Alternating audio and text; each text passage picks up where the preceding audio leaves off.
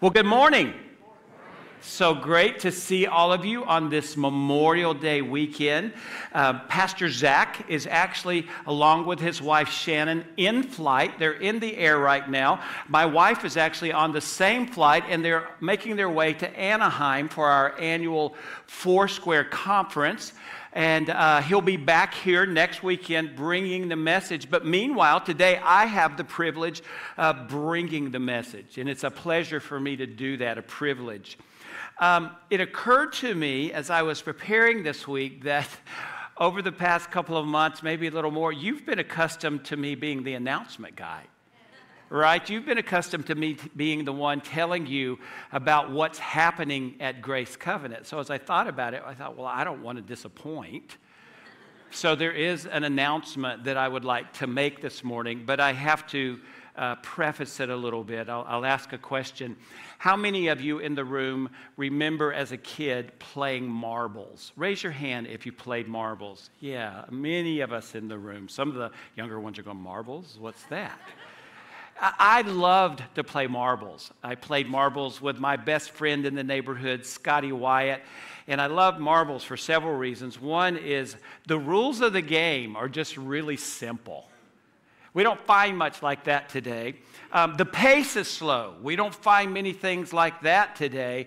But one of the things that I loved about playing marbles is that if you did a marble shot that you didn't like, at least in my neighborhood, if you were quick enough, you could yell, do-over. And when you yelled do-over, you got a second chance. So here's my announcement. When you and I decide that we want to live with Jesus in our lives rather than without him, when we say yes to Jesus, when we say yes to a relationship with Jesus, Jesus, I believe that you died on the cross, shedding your blood for the payment of my sin, and that you have said that you have forgiveness through that payment, and that I can live forever if I will simply believe. When we make that commitment, something happens. We are joined in relationship with Jesus to the Father. And at that moment, guess what? We get a second chance. We get the ultimate do-over. And here's why. Because in Christ, everything changes. Let me say that again. In Christ, everything changes. And that's really what we want to focus on this morning. We want to focus on the truth that in Christ, everything changes. I'd like for you to stand as we prepare to read the Word this morning. We're going to be reading from Colossians chapter 2 and chapter 3. Colossians gives us some great insight into this truth that I've just spoken of. Here's what we're going to do. I'm going to read as you follow along, Colossians 2 verses 9 through 15, and then you're going to join me and we're going to read together Colossians 3 verses 1 through 4. So I'll start, you just listen. For in Christ, all the fullness of the deity lives in bodily form, and in Christ you have been brought to fullness. He is the head over every power and authority. In him you were also circumcised with a circumcision not performed by human hands. Your whole self, ruled by the flesh, was put off when you were circumcised by Christ, having been buried with him in baptism, in which you were also raised with him through your faith in the working of God, who raised him from the dead. When you were dead in your sins and in the uncircumcision of your flesh, God made you alive with Christ. He forgave us all our sins, having canceled the charge of our legal indebtedness, which stood against us and condemned us. He has taken it away. I love this. He has taken it away, nailing it to the cross. And having disarmed the powers and authorities, he made a public spectacle of them, triumphing over them by the cross. Now, would you join me as we read beginning in verse 1 of chapter 3? You ready? Since then, you have been raised with Christ. Set your hearts on things above, where Christ is, seated at the right hand of God. Set your minds on things above, not on earthly things, for you died, and your life is now hidden with Christ in God. When Christ, who is your life, appears, then you will also appear with him in glory. Would you bow your heads as I pray for our time together? Father God, thank you. Thank you for the gift of the Holy Spirit. Holy Spirit, we ask that you just speak to us today. Open up our hearts as the word is communicated. Jesus, thank you that you died for us, and that now, through saying yes to you and believing that, we enter into a relationship with you, and we are in Christ. As Colossians 3 said, our life is hidden with Christ in God. So today, God, we commit our time to you, and we ask that we leave through the power of your word, through the power of your Holy Spirit, differently than when we came. And everybody said, amen. You may be seated. I read a very interesting story this week. The story is about a man by the name of Hiroo Onoda. I want to share a little bit of his story with you.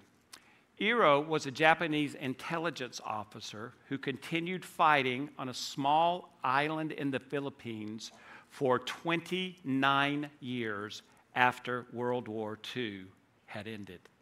29 years. Initially, Hiroo didn't know that the war had ended, but eventually he came across pamphlets that had been dropped by U.S. military planes declaring that the war was over. But when Hiroo read it, he determined it's propaganda. They're trying to deceive me. So he continued on that island fighting a war that did not exist.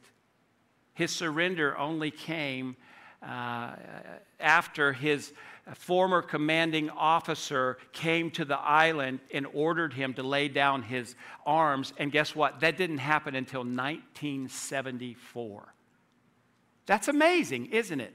For 29 years after the war ended, a man continued to fight a war that did not exist.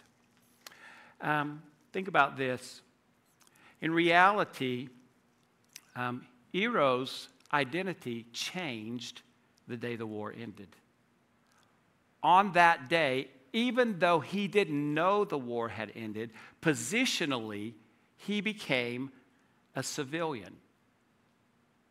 Yet, even when he came across the news that the war had ended, he refused his civilian life, and he continued for 29 years to fight a battle that did not exist. He refused his new true identity as a civilian. He actually became his own enemy. Unfortunately, Hiroo did have an enemy. It was himself. But also, we have to realize we have an enemy, right? The Bible makes it very clear who our enemy is. He is the great deceiver. He is the father of all lies. And as our enemy, his goal, his mission is to lie to us, to steal from us, to bring death to us, and ultimately to destroy us. He is fighting constantly for control of our hearts and our minds. His primary scheme is to keep us from hearing, believing, accepting, and living in our true identity in Christ. And he will use any and every weapon imaginable to keep us living as we were instead of how we now are in Christ. And when we allow ourselves to be lured by his deception, guess what? We find ourselves fighting a battle, fighting a war that no longer exists.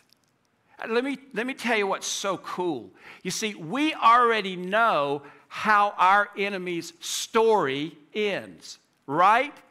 Because there is a marked day in history when he was defeated. That marked day was the day of the crucifixion.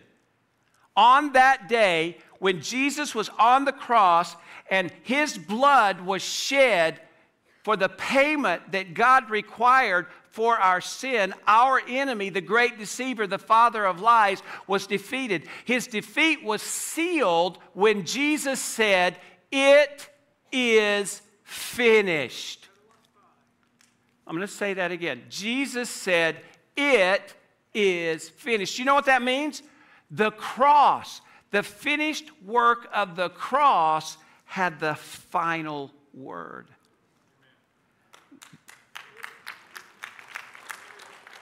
That's why the Apostle Paul can declare, if anyone is in Christ, he is a new creation. The old has gone and the new has come. The strategy of our enemy is to run interference with the truth of the gospel and cause us to think that the old me is never going to go away. But listen, we don't have to be threatened by that strategy. Jesus said, "You will know the truth," and what? The truth will set you free. And then Jesus said, "I am the truth."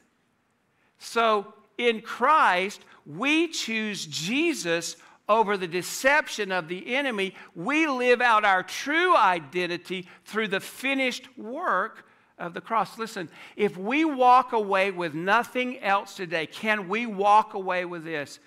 In Christ, everything changes. Will you say that with me? In Christ, everything changes. And that's what I want to spend our time focusing on this morning. So if you're taking notes, I want to just talk about what I would say are three realities, spiritual realities that flow out of this truth. I love what Pastor Marcus says. Note takers are history makers. So if you're taking notes, the first point is this. In Christ, everything changes and death no longer threatens me. Death no longer threatens me. Some here may know this, but for those who don't, in 2017, I found out that I was facing some very serious health challenges and that drastic measures were going to need to be taken if I were going to recover. Cammie and I were devastated and caught completely off guard when the doctor said that I was in heart failure, and not just heart failure, but severe heart failure. I wish this morning that I could tell you that when we learned that news, my first response was one of great faith. I wish I could tell you that I began to say things like, "No weapon formed against me will prosper." Or that I would have said, "Jesus, I contend because by your stripes I am healed." Or even if I had have just said, "Jesus, I know you got my back in this. I don't understand it, but I know you're there." Unfortunately, that was not my first response. Instead, my first response was fear. I became fearful. And somehow in that fear, I was able to dismiss suddenly everything that I knew to be true about God. And then fear invited anxiety in. And when fear and anxiety began to work together, I couldn't sleep, whether it be day or night. I couldn't go to sleep. I didn't sleep for days. And here's why. I heard fear and anxiety whisper in my ear, "If you go to sleep, you might not wake up. If you go to sleep, you might die." Literally, I couldn't sleep. It was terrible. Fear and anxiety, death was working overtime, haunting me, harassing me, threatening me. And then one day I came back to my spiritual senses. And I began to remember what God tells me about me and about life and death. And I remember John 3:16, that God says, I love you so much that I gave you my son, and he died on the cross for you. And if you just simply believe that, you will not die, you will live forever. And then I remembered that in John 10:10, we read where Jesus said, I am the way. He said, I have come that you might have life, and life to the fullest measure. And in John 14:6, he said, he said, I am the way, the truth, and the life. And then I remembered Psalm 23 that said, even though I walk through the darkest valley of death, I will not fear evil because God is with me. And when I began to rehearse what God tells me about life and death, I was reminded of this. It's true. One day, this physical body's going to die. It's just true. That's a reality. But because I'm in Christ, my spirit will live on forever. That's why the Apostle Paul could say something like, to live is Christ, but to die is gain. We're never going to die when we're in Christ. Now, there is a reality that we have to consider. Death didn't become a threat to me at the moment I learned I was in heart failure. Death actually began to threaten me, actually began to threaten us at the moment that we were born. It was a spiritual threat because, you see, we were born physically alive, but we were born spiritually dead. King David really understood this. He talks about it in Psalm 51:5. He says, for I was born a sinner, yes, from the moment my mother conceived me.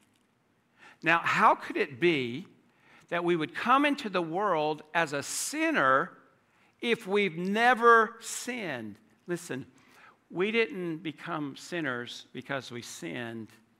We sinned because we came into this world with a nature that was predisposed towards sin. It's our nature. We were born with a sin nature. We have 4 grandchildren. Our youngest grandchild is 10 months old. Actually, our first granddaughter. Her name is Magnolia. We call her Maggie. And we get daily reports on her progress. You know, we might get a call and say, she cut her first tooth. Or the call might be, she crawled today. More recently, we would get calls, she's taking some of her first steps. And all of that is so exciting. But 2 days ago, this is the call we got. This was the update. Maggie learned how to pitch a fit. Well, what's she pitching a fit about? Because she didn't get her way. Because she didn't get to eat the food she wanted. She didn't get to go in the boys' bedroom. She had to go to sleep when she didn't want to go to sleep. Do you think that Maggie had to learn how to pitch a fit? Let me ask you this. If you have kids, did you have to teach that sweet, cuddly little toddler that you have? Oh, so sweet and warm. Did you have to teach him how to be disobedient? Did you? Did you have to teach him how to be sneaky? Did you have to teach them how to throw a temper tantrum? No, they figured it out on their own. And they did because they were born. Their nature was predisposed towards sin. And we are all the same. We were born predisposed towards sin. And because of this, when we were born, we were completely separated from God, dead in our trespasses and our sin.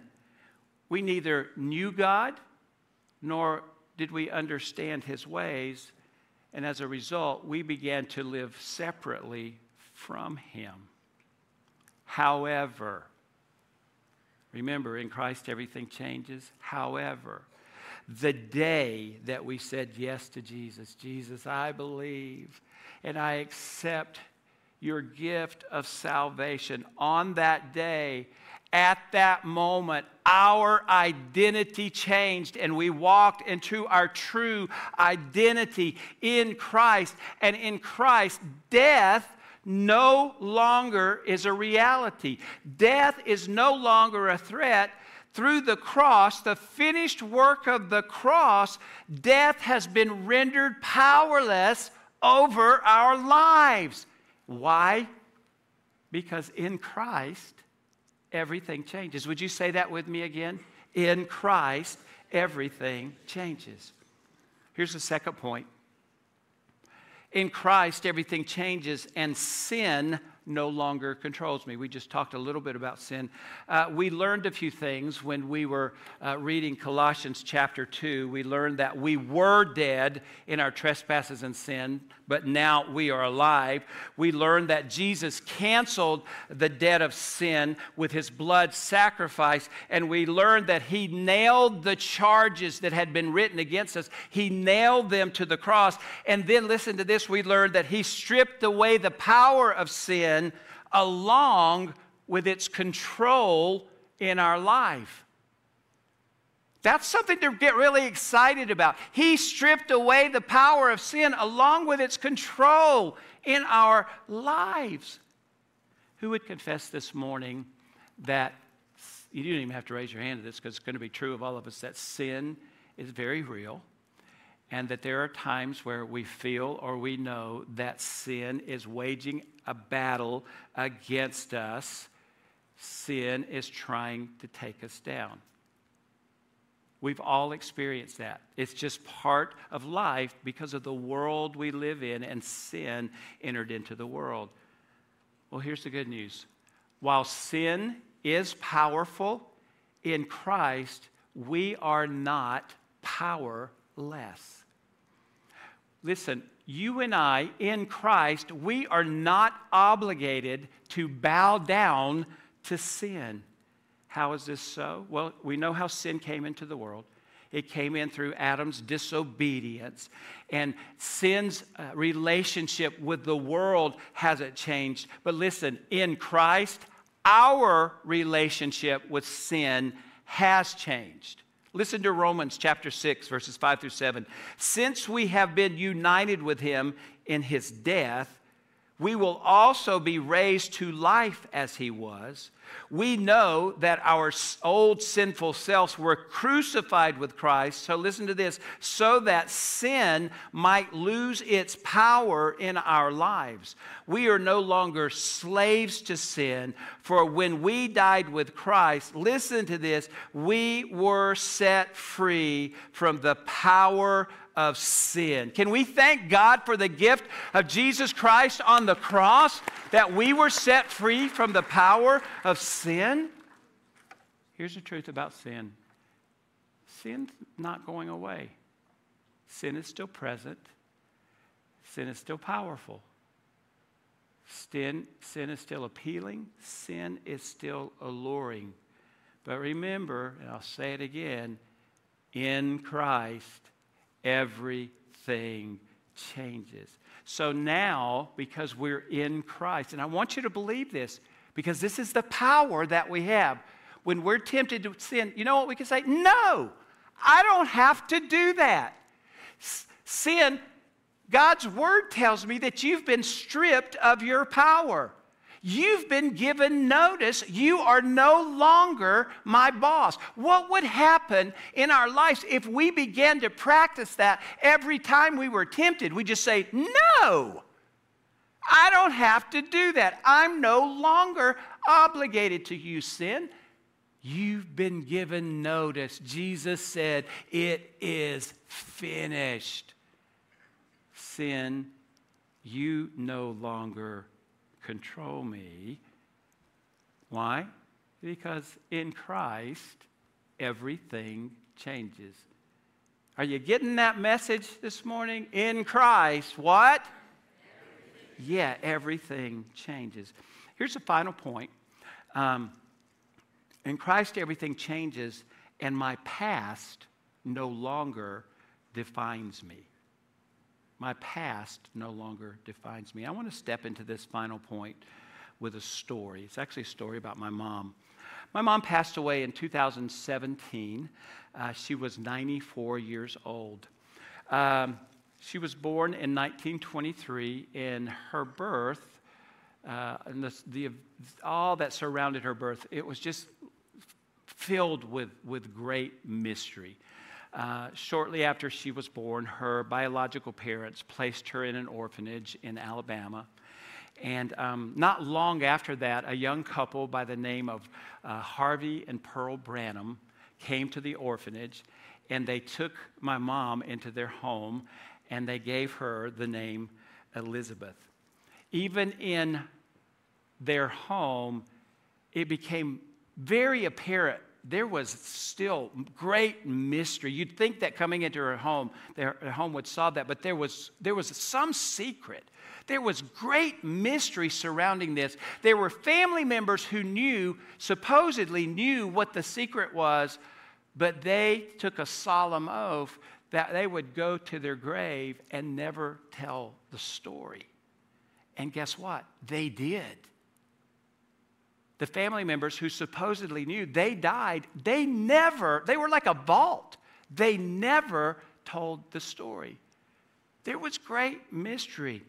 One particularly strange childhood event that happened, it happened in 1930. 1930 was a census year. And what my mom remembered most is this is the census takers. You didn't get your census in the mail. The census takers came to your house and they counted the people in your home and maybe asked some other questions. But what she remembered most about that day is when the census takers came to their home to count everyone in the home, rather than my mom being counted with all the family members, they took her and they hid her in a closet. Yeah, they hid her in a closet. Imagine the impact. Being hid in that closet only brought greater confusion. And it was a marked day where she began to live out an identity. It's where this identity began to enter into her heart that I'm not important, I don't count. You see where she could get that. She literally didn't get counted. I'm not important, and I don't count. That was the first of many encounters that just embedded this false identity deep into her heart, into her spirit. I'm not important, and I don't count. And she, unfortunately, lived with that false identity throughout her life. Well, when she was in her mid-80s, there were some laws that changed in the state of Alabama, and birth records that had been sealed could be unsealed. And my brother did some great detective work, and he was able to get those records, those unsealed records, and he was able to tell my mom who her mother and father, her biological mother and father was. And you would think with that, well, let me just say, she did find her biological identity, but unfortunately, she did not begin to live out her true identity because my mom, even though she had confessed Jesus as her Savior as an older teen, for years she had been carrying around the hurts and the scars and the wounds and the rejections of the past. She was unable, because they were so heavy, she was unable to accept who she was in Christ, and that in Christ is her true identity. And unfortunately, because of the weight of carrying those hurts and wounds and rejections around for all those years, it affected all of her relationships. It affected how she dealt with people, because she continued to have a false identity. I'm not important, and I don't count. I tell you that story this morning because it prompts me to ask you a question. While it may be very different than my mom's story, I want to ask you, do you have your own false identity story? Have you been listening to the great deceiver, the father of lies, as he speaks words that are not in alignment with who you are in Christ?